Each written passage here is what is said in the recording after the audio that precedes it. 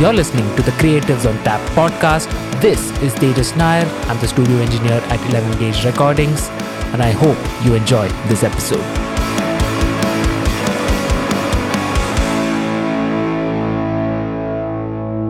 What's up, guys? My name is Tejas Nair. I'm the studio engineer here at 11 Gauge Recordings. Welcome to a brand new episode of the podcast. Today we are in conversation with Vats Iyengar. Vats is the guitarist and lead vocalist of the progressive rock band Rainburn, right here from Bangalore. He is a full-time musician, so we'll be getting into what it entails being a full-time musician here in the country. When I say full-time musician, it never means you're just in a band playing all the time, especially in this country. Actually, in any country, right? I mean, it never means that you're just playing in a band and you don't have any other income stream. So we'll be talking about all of that, what it entails being a full-time musician in the country. We'll also be talking about the whole songwriting process, especially for a concept album, because if my memory is right, you've written only concept albums or in some form or the other. Yeah, so, there's always a theme associated with an album. Yeah. And your whole practice routines, especially as you play more than one instrument. So your whole practice routine, practicing both instruments and approaching the recording process. Let's get into that. And again, thanks for doing this. Thanks for having me here. Cool. So let's start with, like I said, you are a full-time musician. You teach music as part of a music school and also your own private classes. So what is your experience? And you can start with that, I think. You touched upon a really important point when you said not just this country, but everywhere, especially. Like we've talked about Periphery, for example, in the past, who are probably these days one of probably the most popular modern progressive band. But even they have multiple income streams. And Misha, who's basically the leader of Periphery, said Periphery is like a passion project, almost like a hobby in terms of finance. Yeah. So that's, I think, a lot of people. I mean, I get mostly kids who are like late teenagers or about that age who want to quit college and become a rock star. I've actually heard them say this. So I myself have made that. I think all of us have thought about it at some point. But it's important to realize that doesn't exist anymore. Yeah, they're gonna have to do something else for the money to roll in. So I picked teaching. I mean, I wanted to do something in music because that's the only thing I think I can be kind of good at. I picked teaching because it seemed, and even now it seems the most appealing to me. I love talking about music, especially, as I think you'll discover when you tell me to shut up today at some point. So I love don't communicating. Mind talking about music or audio. Anything is fine. This is why I started this whole thing, so that I can just blabber. I love talking to music and I love communicating that to younger people, especially because a lot of them sometimes have very insightful questions and makes you question the fundamentals, whether it's related to playing an instrument or about the whole philosophy of music as such. So that's the reason I thought jobs around music, I thought music would be the best fit. Teaching would be the best fit for me. Sorry. Yeah. Just as a side note, this teaching music wasn't your first choice. It wasn't your first job, basically. It was my first choice, but not my... touch upon that a little bit so that people get like a context on. So I came to Bangalore as part of campus placements and I started working in an investment bank.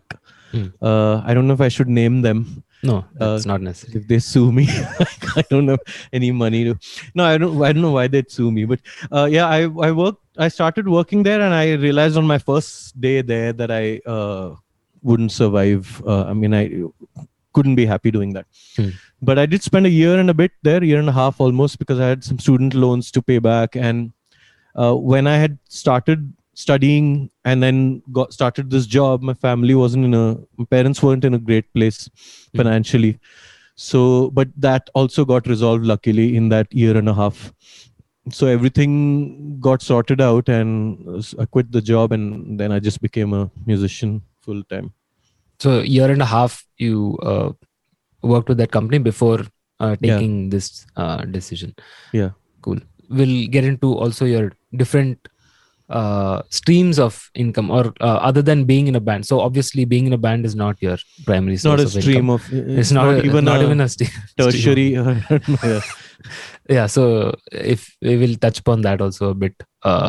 Yeah, so you have private classes, you teach in a music school. So yeah, what are the advantages and disadvantages of all of those jobs? I think if you're going to be a full-time musician, you have to reconcile yourself to the fact that you may have to lead a fairly simple life. Maybe you'll make some money. I mean, if you're doing sessions in Bombay, for example, you might make really good money, but there's no guarantee that that'll happen. So if you can simplify your life and your needs aren't, overly extravagant, then I think never mind teaching anything in music, you should be prepared for to lead a fairly simple life, especially if you're giving up corporate and stuff. Now, coming to teaching itself, I used to teach in schools for a while, like schools where they have other subjects, like science and whatever.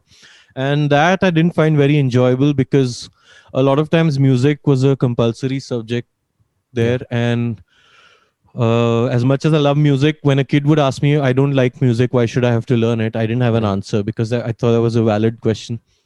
So, and when I was learning music, and I'm still learning, but when I was a student of music, I didn't need much motivation. I didn't need anyone to come and force me to do it. So I think I never understood that side of it, like how to force people to practice and things like that. Because even now, I mean, I struggle with motivating students. I'm very happy if the student is self-motivated to an extent. Of course, you do your part, like, showing them a video of a great musician, all the inspiring things, or you talk about maybe your own routines and stuff. So that's, I think, one of the biggest challenges of teaching, when you find a student who's not so motivated. Do you think keeping the students, like the difficulty of keeping the students motivated is because of this day and age, or has it been from your experience? Have you heard it from even like your people who are senior to you and all of that, who are music teachers? No, I don't think it's a product of the day and age. They might have more options now in terms of hobbies and stuff readily available, but I think it's always been the case.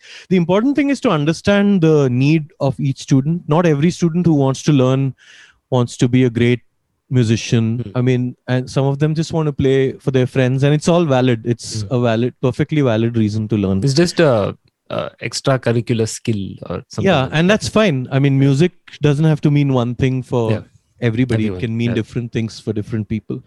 But so if a student comes with that clear-headed I want to learn to play a few songs for my friends and, I don't know, be popular in college or something like that. That's very helpful to me as a teacher, because then I know how to go about teaching that person, as opposed to somebody who wants to say who says I want to learn music in a completely wholesome way and like really get into the depths of it. Then it's a different approach. But then you have a lot of students who really don't know why they're there. Maybe they've seen somebody on TV with a guitar or something, or someone in their college who's really popular with the opposite, or whoever they're attracted to, and they think that's a good way to get there also. So if they told me that I would still be okay with that. Teach them songs that I would think would be popular at parties or whatever, maybe. But a lot of students turn up not knowing what they want, which becomes difficult for me as a teacher. Are there any differences when you have students from both of these sides? Well, privately you earn more because there's no middle man or nobody keeping a cut. But then the logistic part of it is on you, in terms of, I mean, if they're late with their fees, to remind them to do that. And also, obviously, getting students is also your responsibility. Yeah. Whereas with a music school, you can you just concentrate on teaching and earning money through it. That's all. So I find both of them, I mean, I think a good balance of both of them is actually quite good. I have a few private students. I have a few, I actually work with 2 different music schools. Um, and that to me is also, I mean, I just have to turn up and teach, which is also good. I don't think I'd be able to handle all private students because the logistics part of it would be a big headache for me. Yeah. And also coming up with a common time. Do you do group classes or is it like one-on-one? Right now, all my students are one-on-one. I've done workshops for these music schools that I also teach at, which I actually frankly enjoy a bit more than teaching these days. Because those are mostly music appreciation, and if it's a vocal or some workshop, you get to dive really deep into it. Those are obviously group ones. So I mentioned this because if it's not one-on-one and if it's one of your private classes, then coming up with a time that everyone is ready to, that is a huge challenge. Yeah. So if it's part of a music school, they can just tell you, okay, this is the time. If you want to join, you can join. Yeah. But if you're the one managing everything, then they tend to take advantage of the whole thing. So, and just going back to another point that I forgot to mention when you were talking about different motivations.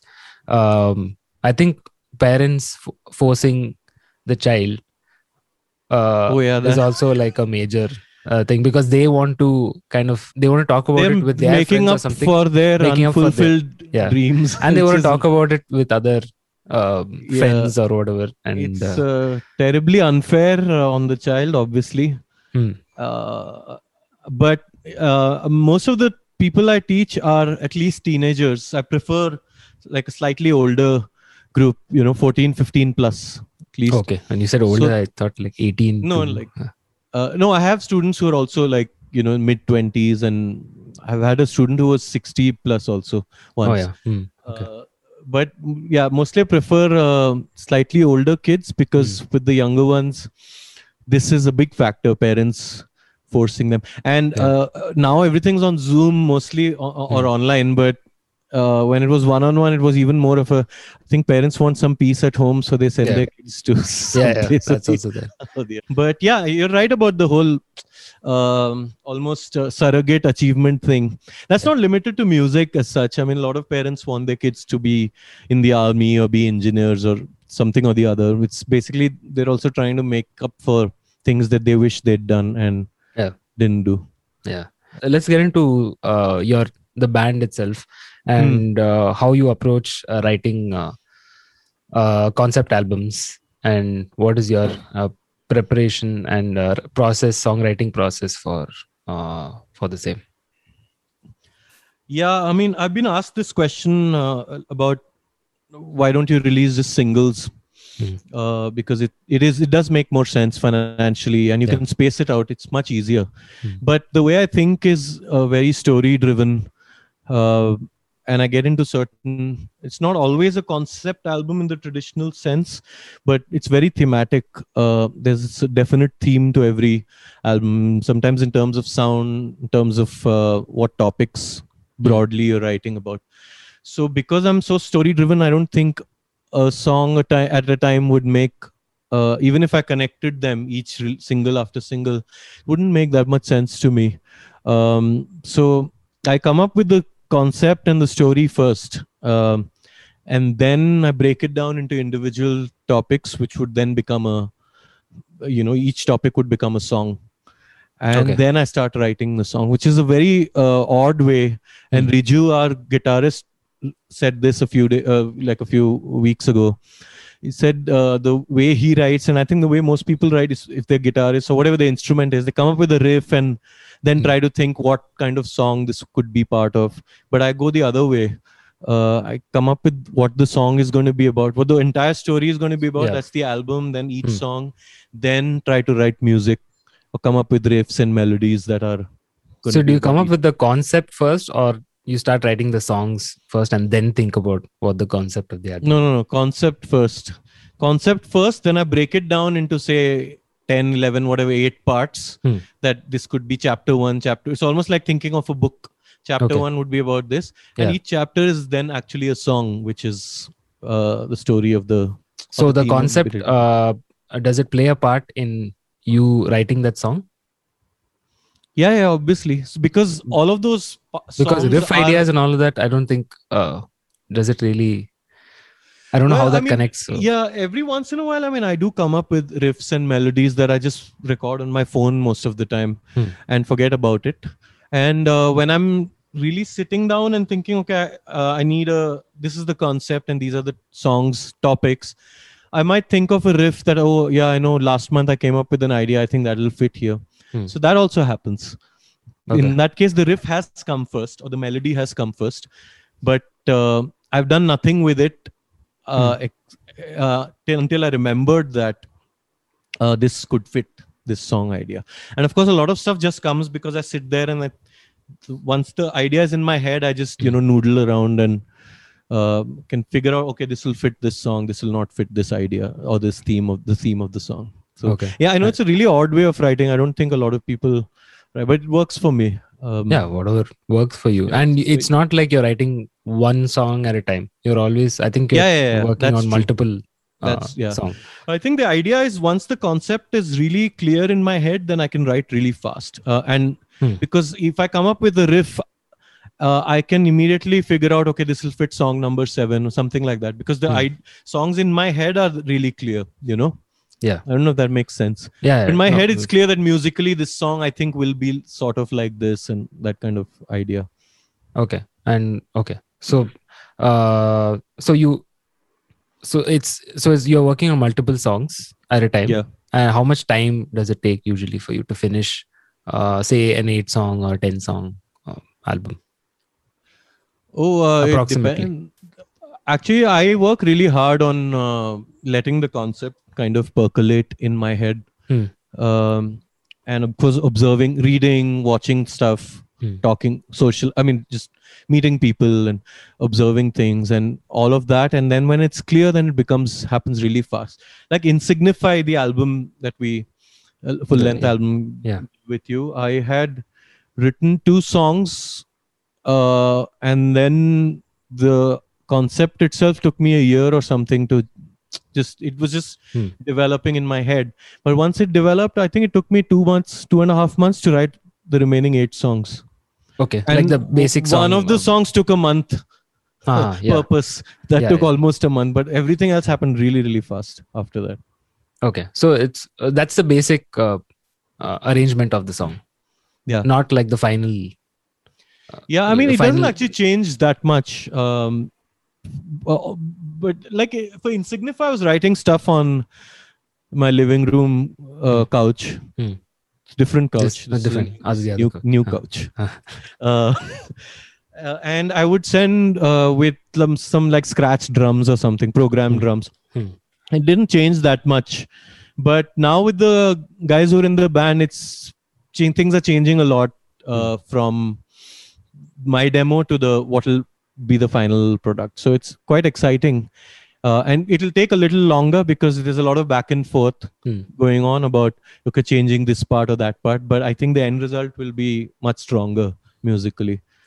Also, there have been quite a few changes in the band, a lot of changes in band members. So what are the changes that took place with in terms of songwriting? So band dynamics and each member responsibilities from your old lineup and the new lineup. How much of the responsibility do you take up and the rest of the band members? I'm a really lazy person, so I'm happy to not do anything most of the time.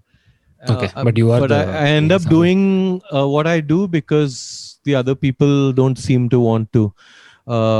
So I always start with giving them the idea conceptually or saying that we need a song like this. And then if nothing happens for a while, then I come up with more musical ideas, riffs and melodies. And then again, if nothing happens for a while, then I have to think of how I want the drums to sound and things like that. So with this lineup so far, we've written, I think, 4 songs are completed, I think. Yeah. 4 new songs for the next album. I haven't had to work on definitely nothing that's not my instrument, like drums and Hmm. that's Neil just handles everything. And Riju has actually written sections of songs like Outrage, song we performed at our last gig. Yeah. He wrote there's this bridge in that he came up with musically, and the Okay. melody, which is always a great thing. Hmm. I mean, he came up with the vocal melody also, Okay. saying that I think it could be like this. So yeah, that part makes me really happy. It's very collaborative now. At least it's the most collaborative right now than as it has ever been in this band in terms of songwriting. Are you happy that it's more collaborative because of the fact that everyone is like a song is not just your idea, or just because you don't have to do much? No, I mean, obviously, if I don't like something somebody else does, I wouldn't settle for that, You wouldn't settle and for it. neither would they. Hmm. Neil, I think, asked me to rewrite an outro Hmm.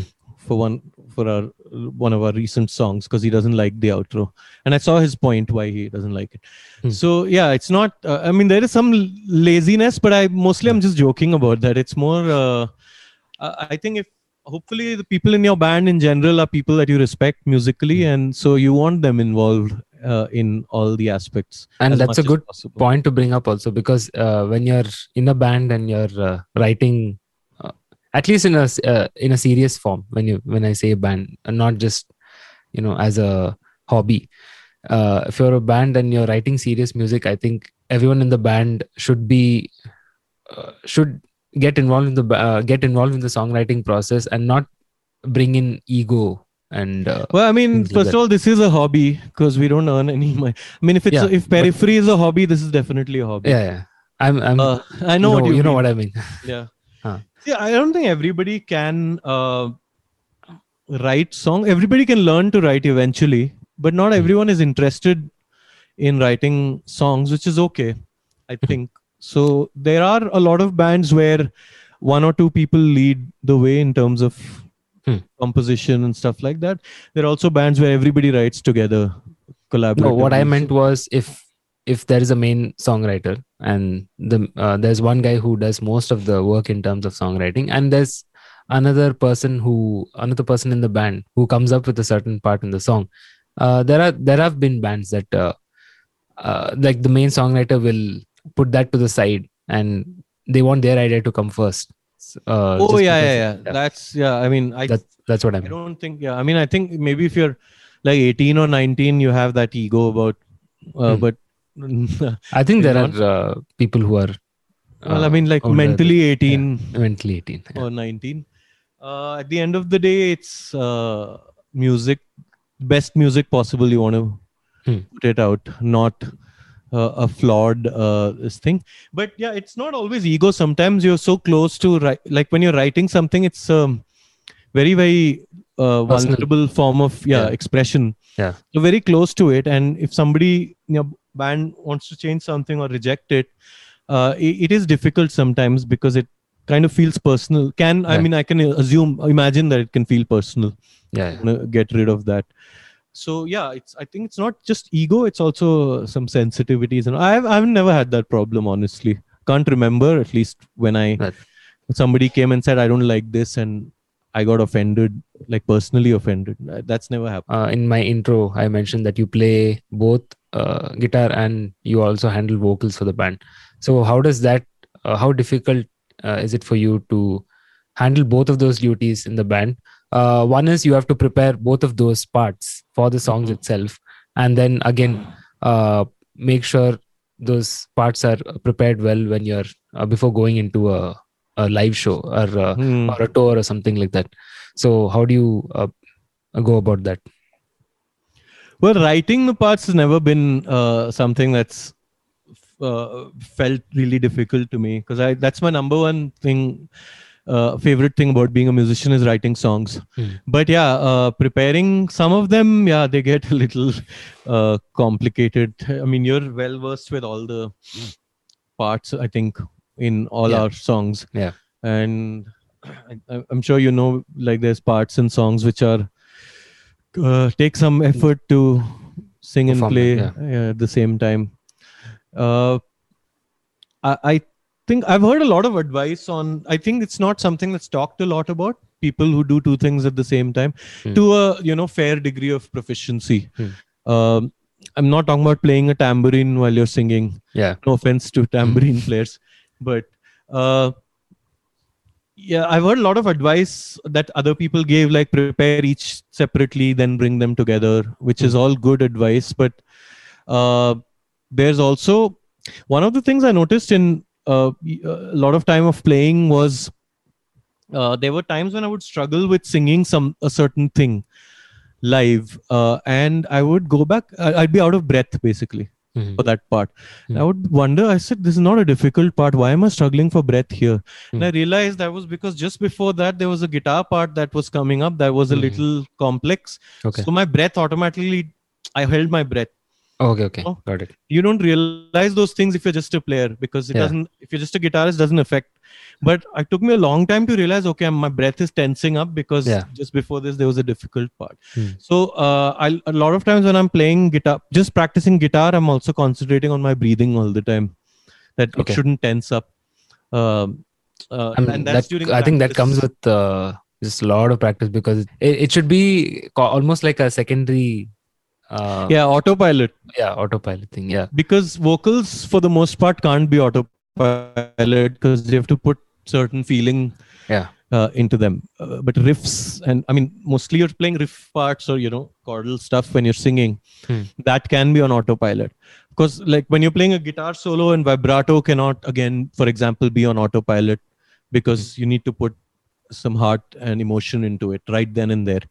The intensity of that moment. But for the most part, when you're singing and playing guitar, the guitar needs to be pretty much second nature.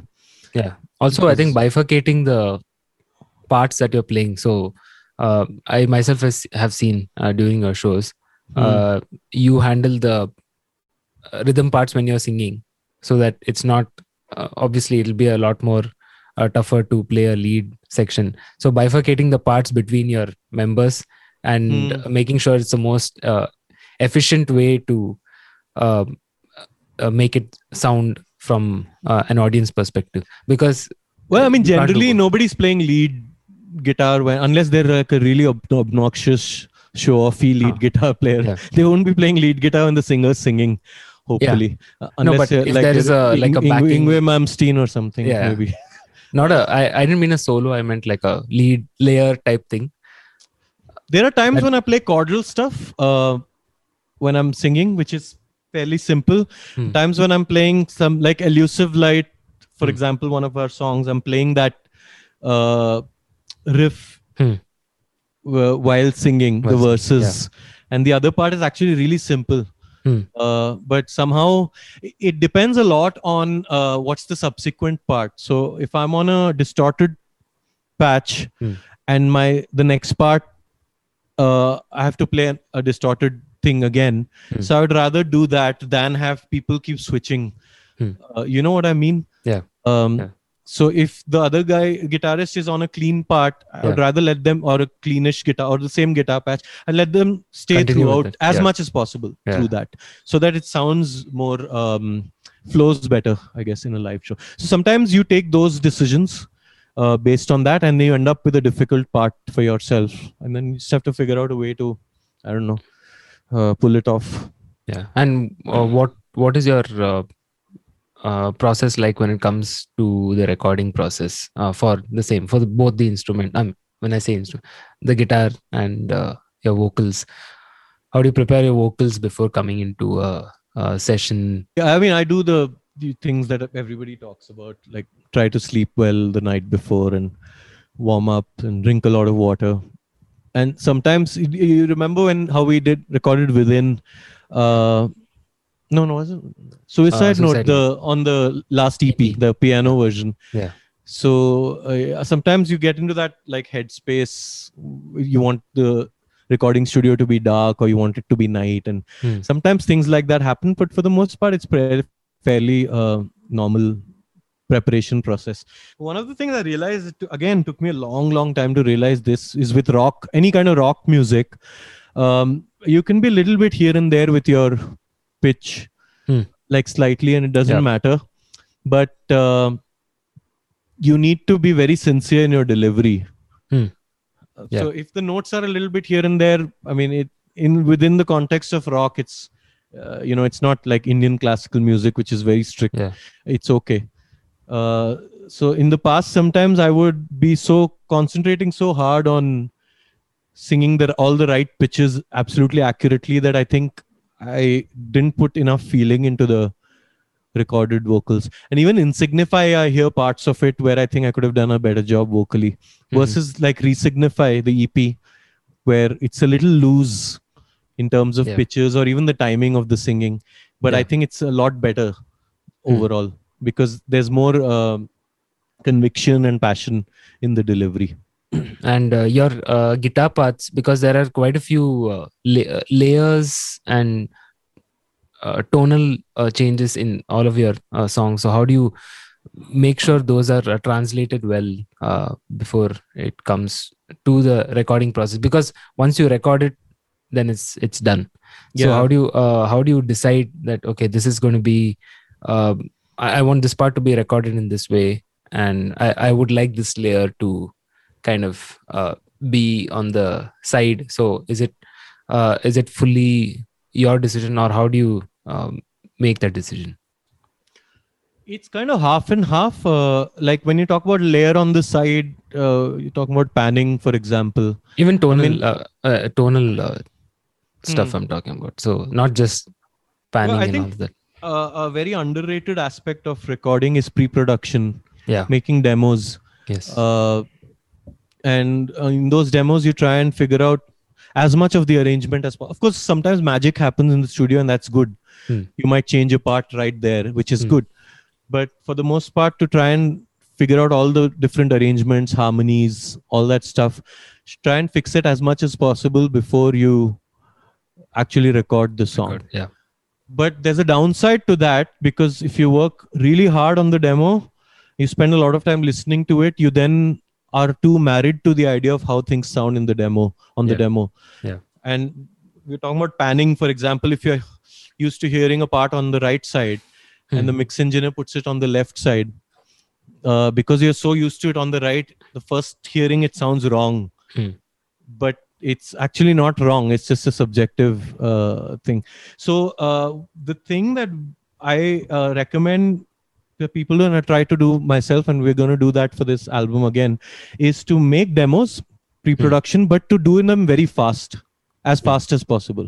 So that you don't spend a lot of time listening to you spend a lot of time working on your guitar tones and stuff for the demo. But once it's recorded, you don't spend too much time listening to it. Maybe once or twice to make sure the arrangements, there's nothing clashing and all. So that way you're not married to the idea or tied to the idea that things have to sound this way in the final version.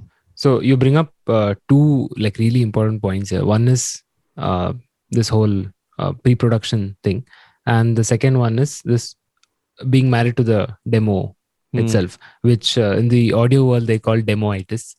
So, I know that. So, heard that. So the pre-production stage, there are two ways of going about it. One is if you're not sure about how to go about it, then you hire a studio engineer and get it done in that way.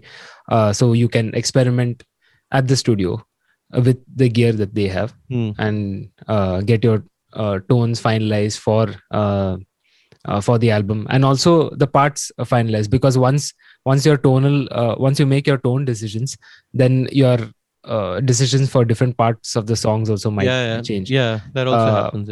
So that is one way of going about it, but you'll need to keep a specific amount of money aside for that. But especially being in this country and being in the city where everyone is very skeptical about spending money, first thing. Second thing, the trust thing is not there, which I find very less. They don't trust anyone with their process. So if that is the problem, then record your own part so that you can listen to it, listen back to it, and make decisions on the songwriting process based on that. And a lot of people these days aren't open to spending time learning all of these things.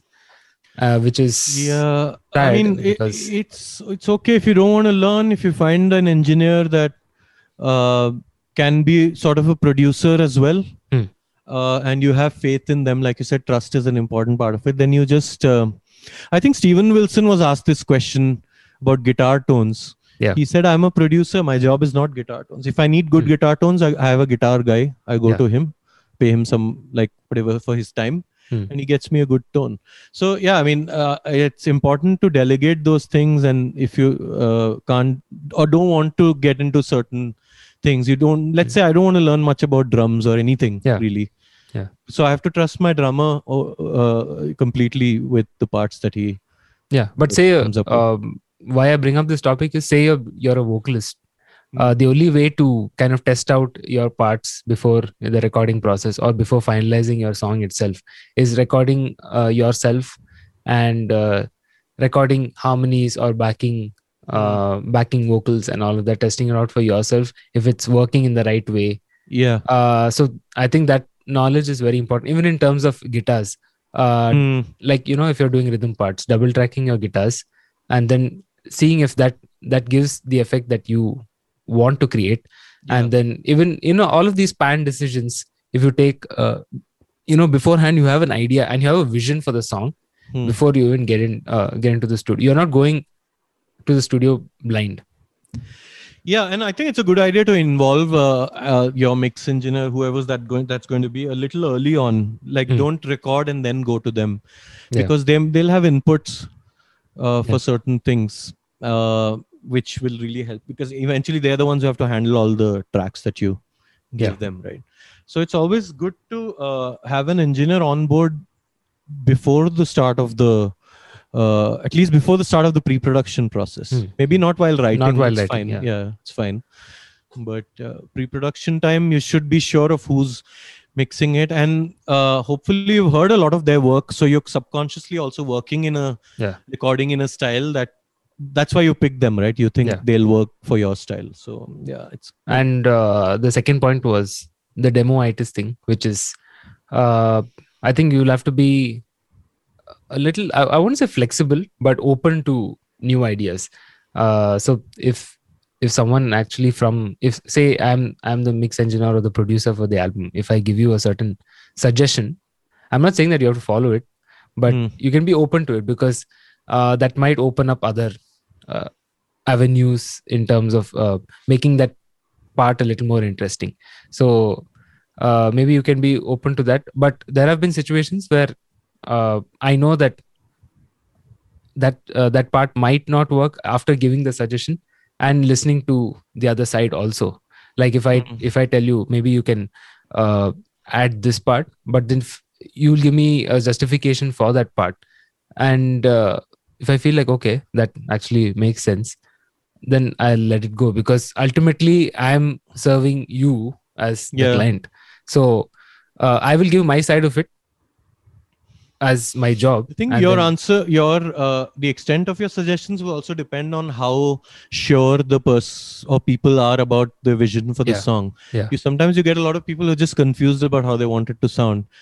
Then you might say a bit more. But if somebody comes in very sure of how they want things to work, and you agree that it's a valid this thing that they have, then you probably not suggest much, because this person has like a pretty fair idea of what they want eventually. And if for the people who don't exactly understand this whole demo-itis things, just a brief explanation of what it is. So when a band finishes their songwriting process, especially if they record themselves, so they have, say, programmed drums and guitars, bass, vocals, and all of that is already set, and they have a balance going on, and that is sent to all members of the band, and they listen to it for, I'm guessing, a couple of months at least before the recording process. And once the recording process starts, if they're not sure of their vision, then the recording process might change a few things, and then they start becoming unsure from that stage itself. And then it moves on to the mixing stage, where again things will change.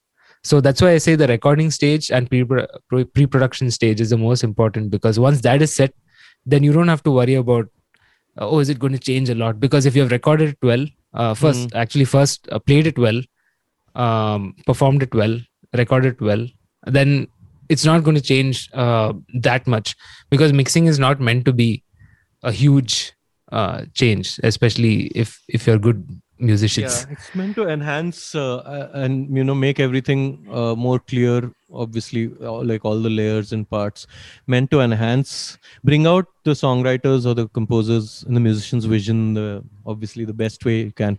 That one of the things you were talking about vocal recording is one of the ways I use to test whether I've done a good take, and that started with Resignified, so it's very recent. Is I don't know if you remember, I asked you to play the vocals back without adding any delay, compressor, nothing. Yeah. Because if that sounds decent, then you've done a good job. Then anything else you do will make it just sound better. Yeah. So that's a good way to listen to your vocals. A take is to listen to it dry, and if you're doing that for the first time, it'll be a little shocking because it sounds weird. Yeah. But after a while, you figure out whether it's a good take or not based on just the dry playback. I usually do that. I played without effects for listening to the take right after that take is complete, because that's the best way for me also to judge. And I might tell to do a retake of that particular take in case it's not done properly. So just to complete that. So when a band is not open to listening, open to that change from recording to the mixing stage, or from the songwriting to the recording stage, that's what we call demoitis, because they're so used to listening to that demo again and again for months and months together. And then when that transition happens from the final stage of songwriting to recording and mixing, then a lot of things change. So you have to kind of, that those changes are going to happen. So you're working with someone that you hired. So you'll have to trust that person, and you'll have to maybe have a conversation with him or her beforehand. You can, I think you can decide which things are indispensable. Like, I want it to be this way, and which things you're just open to. And those decisions should be made before the mixing process starts. Yeah, and those communicated. And once that is communicated, it becomes a lot more easier for me as an engineer, or anyone as an engineer, to take certain decisions. I don't have to kind of think, will the band like if I do this? Because I know that you communicated this to me. This part should sound like this, so I have that blueprint ready already. Yeah. So I'm following that, and that makes the process a lot more easier. You remember the process? I think just before our recording for one of the albums, the recording process, a way to kind of test out which mic works for your voice. Yeah. So you remember the process that you went to? I think you went to a I went to used a lot of different mics, including a Neumann U87. Which was lots of expensive mics. We ended up going with the Shure SM7B. Yeah. But I mean, I'm not saying mics are not important, gear is not important. It's all really important. But I think this won't make sense to somebody who's not gone through the process. To me right now, the mic is not such an important part of the recording process. The most important part is me and my preparation. The second most important part is what you like, the engineer, what you do with it. Third most important part is the equipment and the environment. For me, it's always the performance first, and then mic choice and whatever gear choice for that. So, but that's like when I was a kid and I was lusting after all these guitars, and like the older pros would say tone is in the fingers, and I'd be like, this is all some bullshit. Like, just making up random shit. How can it be? But you have to go through the process to realize, I think it is in the fingers, a lot of it. Not all, obviously. I mean, you can't play, Animals leaders on a broken Gibson or, local acoustic guitar. But a lot of it is in the style and technique and fingers and that kind of stuff. And similarly, the recording process, it's the people and their delivery and the performance that's more important than the gear. But like you said, during Insignify, I've tested a lot of mics. Had to go through that process to realize that it's maybe not as important as I was thinking at the time. And you even sent me a couple of files. I sent you a lot of files. A lot of files with your vocals recorded using different mics. and you asked me to do a blind test and tell me tell you which sounded the best. Yeah. And I think both of us finalized on the Shure SM7B. Yeah, SM7B sounded the best, but during during Resignify, we recorded with your NT2A, is it? NT2A, yeah. Yeah. Now I have the yeah, congratulations. Yeah. But yeah, I mean, I like I said, I like my singing on Resignify a lot more than on Insignify. Obviously, that had nothing to do with the mic. It was the preparation of the my performance, basically. Yeah. Just to tie all this up, our entire conversation, how important do you think is having, even though you want to be a full-time musician, but how important is it having a full-time job and supporting yourself? Even you can't, just for the younger audience, if someone's listening, how important is it to support yourself in some form or the other and not depend on, just playing in a band, because that's not going to support you in any way. I mean, you can't. You have to figure out whether it's doing a corporate job or having a business. But in all the cases, or teaching or anything, in all the cases, the key thing, as your band gets more and more popular, it gets harder, not easier, because you do more shows, more tours, you're away for longer, you have more commitments in terms of putting out albums and recordings. And so you need to have whatever work you're doing for your income you have to figure out a way to make it flexible. If it's your own business, somebody needs to be able to handle it when you're gone at erratic times. If it's a job, you need a benevolent employer or who are okay with as long as you're able to be productive overall over a time period teaching. So finding something that gives you steady money is one part of it, but that something should also give you the flexibility to be able to do all these things.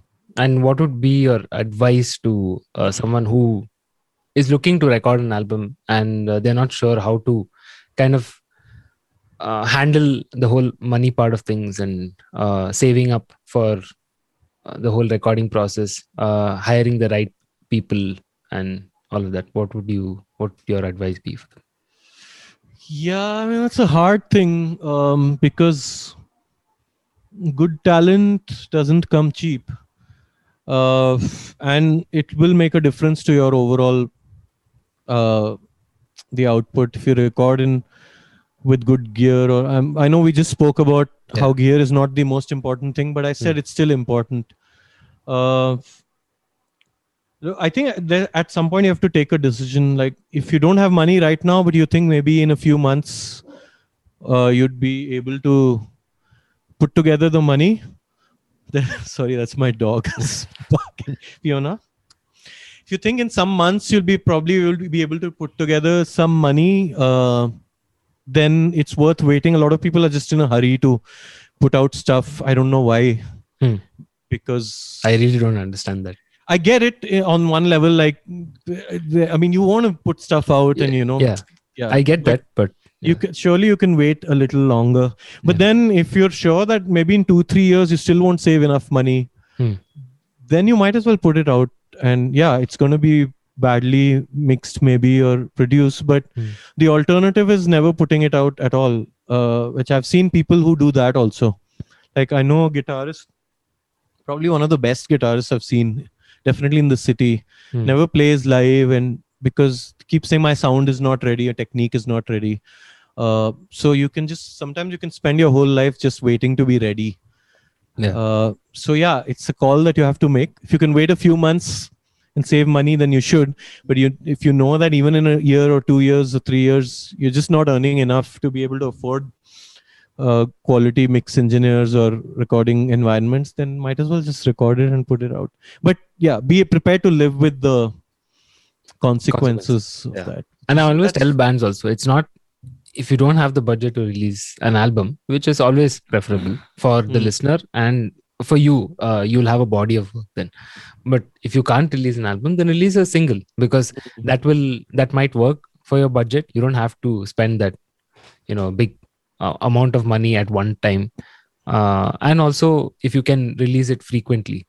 So If you can save up a little bit, release a single. This is in case you have like a bunch of songs already ready, and if you don't have the budget to release that bunch of songs, release one song, save up for a few more months, release another song, but don't put out mediocre stuff unless, like the way you said, right? Like I said, if you have no choice if at you have all, no choice, then if you can't, I think a fairly rare case. I mean, look, we all in the scene, we are fairly privileged, whether we like to believe it or not, and we might, a lot of us might whine a lot all the time, but we do in this country, from an economic point of view, we come from fairly reasonably privileged backgrounds, I'd say. So I think you can definitely figure out ways to save up money. But I was talking about the really extreme case where you want to, but there's absolutely no way. Then you just put it out. What else can you do? You can't just sit home and do nothing, as in not put it. So, that makes sense. Cool. So I think we have covered everything that I wanted to cover with you. Thanks a lot for doing this. Thanks for having me. Hope someone finds something useful in this entire conversation. Younger musicians, people who want to release new material, all of that, and who are not sure about how to handle money and the whole process. So hope someone finds this useful, and I hope so too, especially the part about the whole teaching thing, right? Like hopefully figure out a way to get into music and be able to sustain a living, So thank you so much again for doing this. You. And we'll speak again soon. All right. Awesome. Bye.